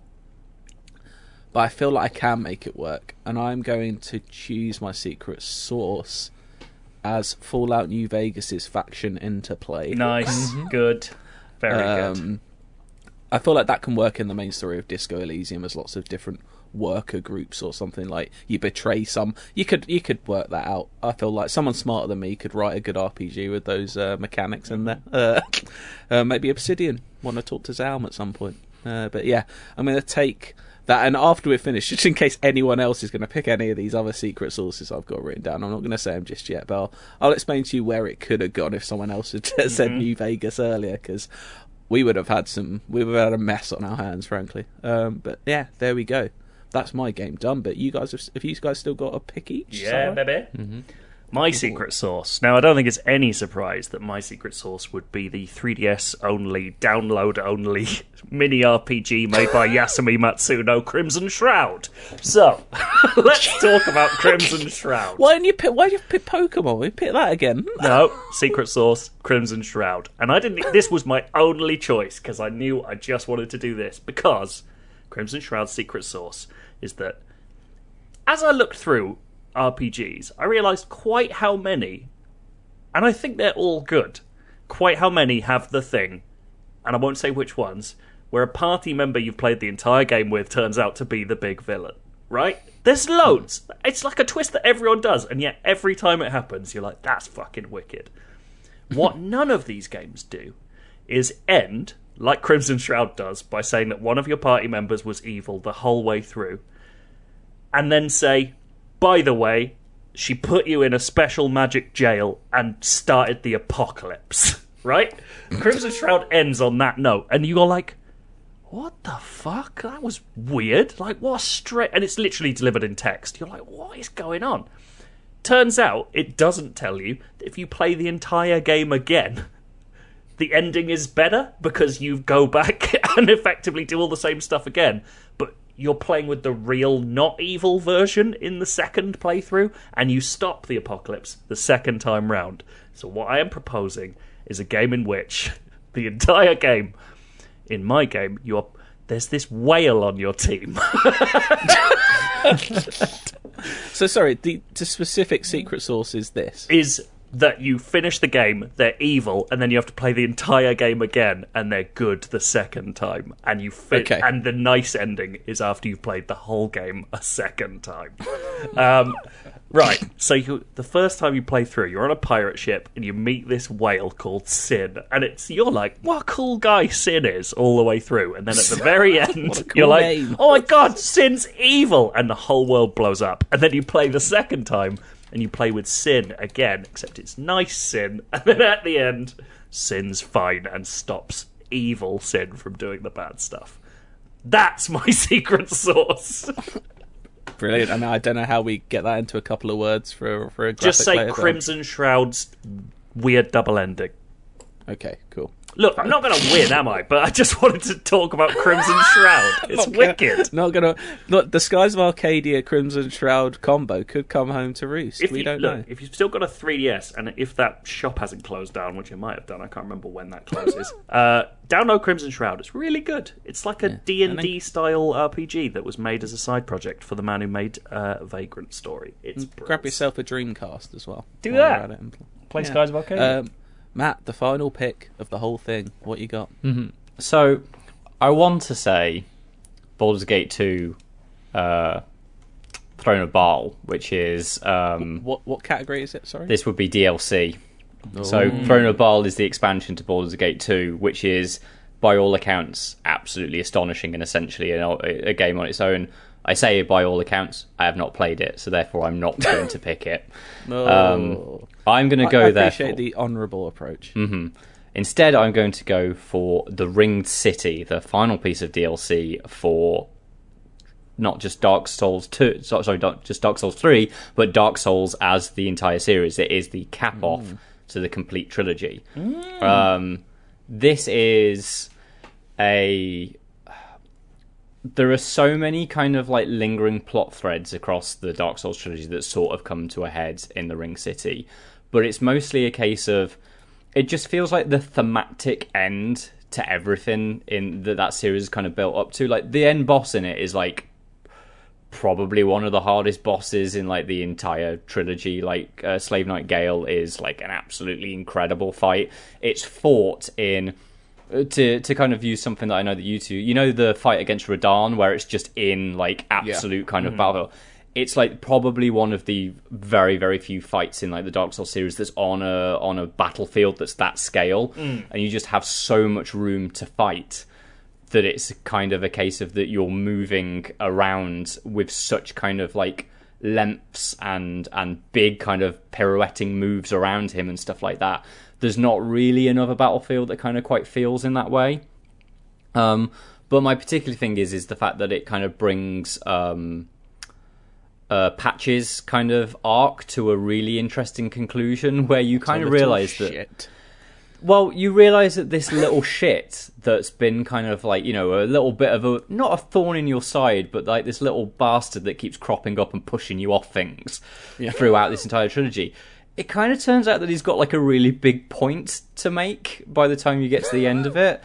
And like he talks about the idea of that all men are like sort of doomed to just be like poisoned by greed, and all of these times that you've kind of been tricked by Patches is because you were greedy, you were looking for more treasure, and he's kind of punished you for it. And it's this whole sort of thing that like in Dark Souls you quite often die because you got greedy. Like the whole idea of like you just thought you could get in those extra 4 swipes against the boss and it killed you because you were greedy.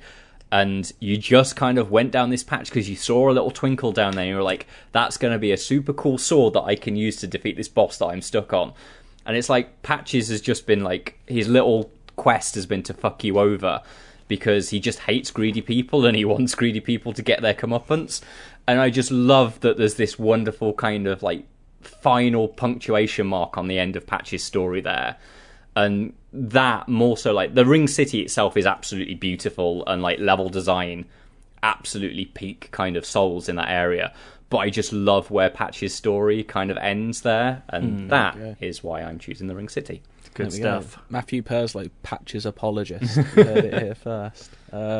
Cool, that's all our games done. We're going to have to think some titles for them very quickly. Oh god, I'll think of that now. My other secret source, by the way, if New Vegas had been taken, this is what I've been left with. Donald Duck from Kingdom Hearts. The flying suits from Anthem. You could just fly around. Or Chaos from Stranger's Paradise. Oh, Chaos. just as a laugh. I almost picked him as villain just for a laugh, but I don't know if he ultimately is the villain of that game because that I have finished Stranger of Paradise and fuck me, is that game like it's not good. There we go. Right, what am I going to call my game? Why don't we run through what our games are first? I'll do that. Mine is set in the Arnhem from Bloodborne, with the story of Disco Elysium, the side missions from Cyberpunk, the characters and party of Mass Effect 2, the combat of Final Fantasy VII Remake, the villain is Saren from Mass Effect 1, the art direction of Persona 5 Royal, the music of Persona 4 Golden, the Shivering Isles DLC from Oblivion, and the secret source of the faction interplay systems of Fallout New Vegas. And I'm going to say my game is called Blood of the Night, a detective story. I mean, it sounds like a vampire game, but yeah, go for it. That's what it is now. Okay. There we go. But actually, it's a night with a K. Oh, So it's Blood of the Night. Yeah, into it. A detective story. So there you go. A space detective story. A I've space changed it. detective It's a story, okay. Yeah, there we go. That's the name of my game. Mm-hmm. There we go. And everyone wants to play that, I think. Anyone else got a name yet? Oh, yeah, I've got one. Oh, go. So, well, no, I've got to tell you what my game is first. So Oh, it's, go on, yeah, it's yeah, the yeah. location of Pokemon Gold and Silver, which Cardi loved. The main story of Dragon's Dogma. The side missions of Assassin's Creed Odyssey. The characters and party of Dragon Age Inquisition. The combat of Skies of Arcadia with pirate ships. The villain of Final Fantasy X, Big Fat Whale. Music of Xenoblade Chronicles. TBD. Art direction of Baldur's Gate 3. The DLC of The Witcher 3. And Secret Source. Crimson Shroud, the big one. And it's called Pirate Murderers, Secret of the Sky Whales. What an absolute mess. I've realised there's multiple whales, because I realised that I had Sin both in your party and as God at the end, and then you become the And whale the villain. god, and he's Yeah. the villain. So, lot all of come different together. sky whales to deal with. They're going to be called all sorts of different things. Fantastic. Matt, what did you end up with? So I've got the location is Sigil and the multiverse from Planescape Torment. It has the main story from The Witcher 2, the side quests from Elden Ring, the characters and party from Final Fantasy VII, the combat of Divinity Original Sin 2, the villain from Mass Effect 3, the Elusive Man, the music of Nier Automata, the DLC from Dark Souls 3, The Ring City, the art direction of Child of Light, and the level design is the secret source from Deus Ex Mankind Divided. Strong. And as a title, because I'm just going to smash words together, this is going to be Mass Torment, the Assassin of Fantasies. Oh, I like it. That is the most legit RPG name. By taking Pokemon, some would say that Joe assassinated my fantasy. Yeah, baby. My game, but there you go. There we go. We will post a poll on Twitter at some point and a graphic to remind people. If you want to vote, let us know who you think ended up with the game you want to play most. You never know which way this is going to turn out. So it's always a bit of Secret fun. of the Sky Whales. Imagine that. Imagine how much you want to play my game after you've heard that. Yeah, Jeff Keighley's going to announce that in a few months at the Game Awards. God damn And everyone's right gonna he go is. mad. No Endless Search this week because we've already gone on very long. Why didn't I just call it Skies of Arcadia 2? Bollocks! Too late now. Do you want to change it? No, it's Pirate Murderers, Secret of the Sky Whales. I'm sticking to my well, there we guns. go. Yeah, no Endless Search this week, but it will come back. It's not gone forever. Don't worry. What we have got though is 2 pieces of feedback quickly because we can't not have any of your feedback. Joe, you've got one here. This is from Harry. Harry says, "Hey gang, Joe's request for stories revolving around misdiagnosis and gammy eyelids. I have absolutely no memory of asking for that. Triggered a memory I have long tried to keep buried. Oh, God. Around the age of 7, I was diagnosed with conjunctivitis and prescribed eye drops to ease my pain and get rid of my ailment. I was diagnosed correctly, but things went south due to a critical error in the application of my medicine. I drank it. Around the time... Oh no, I've just read what the first line of this is and I'm already feeling really bad. Wow. Okay. Around the time I was diagnosed with conjunctivitis, my younger brother was being treated for an outbreak of verrucas on his foot. No. As we were both at an age where applying our own medicine would have proved daunting and difficult, the responsibility of applying each of our ointments lay with my father. Oh no. One fateful Tuesday evening, I was called into the kitchen to receive my daily dose of eye drops. I was nervous, but had begun to grow accustomed to the routine and braced myself for the cool, sticky liquid to plop onto my cornea. Oh, come on. Upon its contact, I immediately knew something was amiss. Oh, no. A burning sensation, not unlike stabbing yourself with a flaming hot knife, was piercing into my eye. I let out a tortured, guttural scream as I floundered about, blindly bumping into walls and writhing with agony. My dad, as dads do, told me to shut up and stop being such a wet lettuce. After what felt like 3 hours of continued screaming, he then decided that something must be wrong and reread the packaging. He then discovered that he had, in fact, applied Veruca cream to my eye and began blasting my face with cold water under the sink. My brother got the better end of the deal, as the eye drops had no effect on his foot. Imagine if all the Verucas got eyes in the middle of their little craters. We are laughing, but that could have ended in blindness. Yeah, I still feel uneasy around eye drops to this day and take special care to ensure I'm applying them correctly. I have other medical misfortune stories, including a regrown tonsil. What? Are you a mutant? What? But that's a I story. didn't know they could grow back. But that's a story for another time. Respect prescriptions. Respect the sea. Harry. Wow. That might be too much for us. And we're drowning people. Yeah, we had the man who broke his anus with a sandwich. Yeah. Jesus. Wow. Regrow. I did not know tonsils can grow back. I just thought they were gone. I don't think they can. And I think Harry might have applied Veruca cream to his tonsils. Right, we've got one more quick email, Matthew. Yeah, this one's from Mark Stewart, who says, "Hey folks, just a quick one off the back of the best potato dish chat. It was good chat. M&S sell potato dauphinoise and beef bourguignon pie. Wait. Potato Dauphinoise and beef bourguignon as a single pie. I guess Yeah, is like it beef. the, I think it's beef bourguignon, yeah, with layers. dauphinoise layered on top. Christ alive. just say, That's amazing. an affront to both French cuisine and maybe life itself, but damn, it's tasty. As for pulped veg, who knows? Oh my god. That I've is just looked at it online, and it is indeed exactly what you think. because imagine the dauphinoise cheese going down into the bourguignon. Oh my Oh, just a minute. It's a pie. Oh, yeah. So it even has. So let me read the description of it.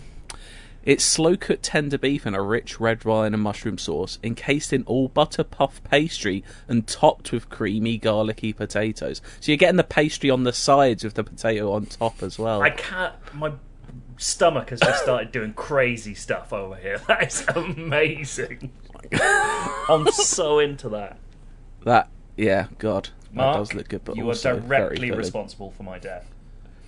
That is grim.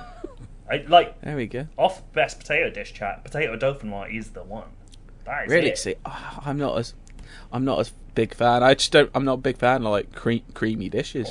Bit too rich, I think. Oh, Yeah. rich me up. I think I think I said it last time. I can't remember what my favorite. I said my favorite was, but triple cooked chips are good, and a croquettes. I do like a croquette. But there we go. What is yours, Matt? Sorry, I definitely got that. I tell you what, I speak love up. kind of like a roast potato. I just think genuinely, absolutely, give me a good roasty any day. Yeah. But also I love a good sweet potato wedge. Oh, I love sweet potato is good. I was going to say pulped veg.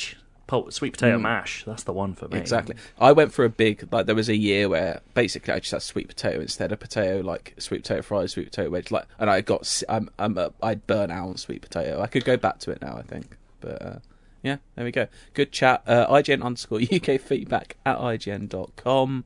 Elden Ring questions, tonsils growing back, bourguignon pies, anything really you want to talk to us about. I think next week we're actually going to be doing a little bit of like a Stranger Things episode. So if you've watched the finale of Stranger Things, maybe send in some feedback to IGN_UK feedback at IGN.com. What music do we have? I mean, we all did say Nier's music was very good. Do we go with that? I think we got Sure. to. You fancying it? Can you we- guys can pick which track. The one where it's all the robots saying this cannot continue. There we go. That is what we're going to have now. Goodbye.